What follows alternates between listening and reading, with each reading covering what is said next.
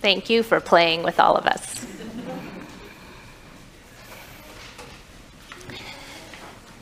Lately, I've been listening to the music of John Luther Adams. Perhaps you've heard some of his compositions.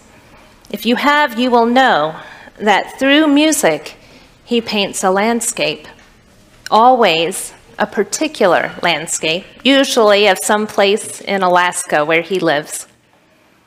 Through his arrangements of sounds, you hear things like tundra, the heart of winter, the fall of snow, the ice melting, the earth groaning, a vast ocean, sheer ice, sheer rock, the passing of a storm, or the songs of birds.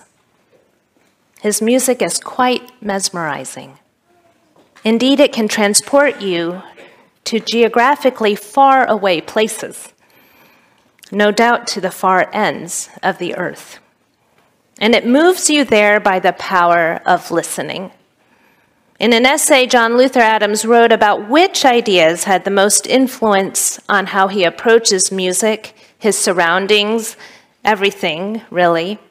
He attributed to American composer and writer John Cage the assertion that music depends on listening. When we listen, the whole world becomes music. The center of music is no longer the omniscient composer. It's the listener. And the composer is now free to be a listener too. For John Luther Adams, this assertion about listening is so far-reaching that it has ecological implications. It set John Luther Adams on a course to see how we can inhabit music like we inhabit nature. The places we live in resonate. The sounds of a place, the songs of birds, the cries of animals, the rhythms of the seasons, and the reverberations of all of nature's elements all echo in the music of a place, he writes. On the coast, it may be the roar of a surf. On highways, it may be the whir of automobiles. Inside your home, it may be an underlying electrical hum. Often we are so accustomed to these sounds that we don't even notice them.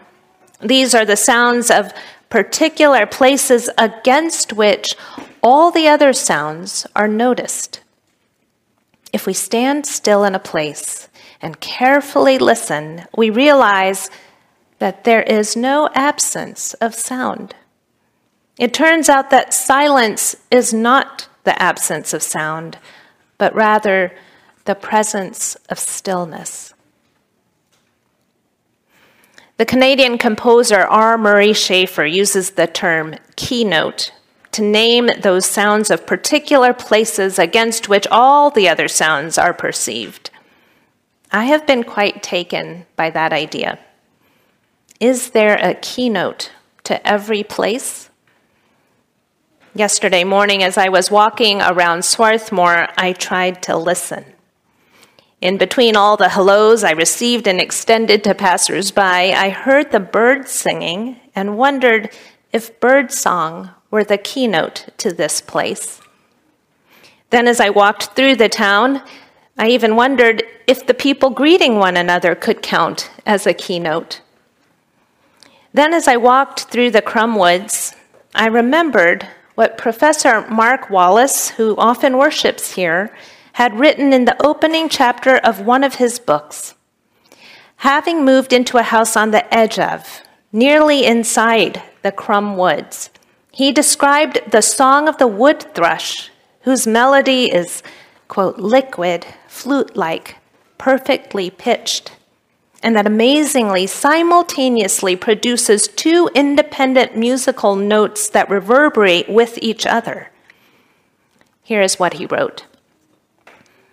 In the spring and summer, I wake up and often go to sleep to the vocal pleasures of a bird that I cannot see, but whose delicate harmonies pleasantly haunt my dreams.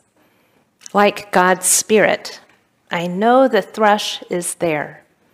I hear its lilting cadence from dawn to dusk, but I've only seen one wood thrush during the time I've lived in the Crumwoods. I creep around the forest floor looking skyward, hoping for a sighting, but it always escapes my gaze. Instead, I keep my window open at night as a vector for the thrush's call. Bathed in its music, it is hard for me to distinguish between waking and sleeping, between twilight, midnight, and early morning. End of quote. Listening for the music of this place, listening for its keynote, I found myself wondering what the spirit sounds and sound keynote might be. Like the Presbyterian pastor Maltby Babcock, who in authoring the hymn, "This is my Father's World," he wrote, "This is my Father's world, and to my listening ears all nature sings, and round me rings the music of the spheres. This is my Father's world, I rest me in the thought of rocks and trees, of skies and seas, his hand the wonders wrought." Like him, I began listening for the sound of the Spirit. In the story we heard today, Luke tells us that when the day of Pentecost had come, the disciples were all together in one place. And suddenly from heaven there came a sound like the rush of a violent wind, and it filled the entire house where they were sitting. This was no doubt the sound of the Spirit. Just as suddenly they were filled with the Holy Spirit and began speaking in multiple different languages, none of which they had ever spoken before. It was the sound of all this that attracted the attention of others. As much as this was a speaking event, it was also a listening event. For when this international crowd of people listened, they heard the disciples speaking in all of their native tongues, and they were amazed. Indeed, this too was the sound of the Spirit. It was on Pentecost that the people realized that God's Spirit, like the sounds of the earth, the water, and the air, belonged to no one and yet to everyone. This is how the church came into being, through listening. Listening carefully for the music of the spheres. What we learn from the Pentecost story is that we can hear the music of the spheres from wherever we are, because the whole world belongs to God, and God's Spirit is everywhere and for everyone. What we also learn from the Pentecost story is that the sounds of the Spirit differ according to the different places people live and the different languages they speak. Did you know that there is an estimated 6,000 languages spoken and signed in our world today? Many languages, like English and Thai, are standardized, but many more are not. In the introduction to his book, Babel, linguist Gaston Doran writes that we can safely estimate that 75% of the people on this planet are able to communicate in at least one of the top 20 most spoken languages in the world, either as their primary or secondary language. As these languages are growing in use, thousands of languages are declining in use.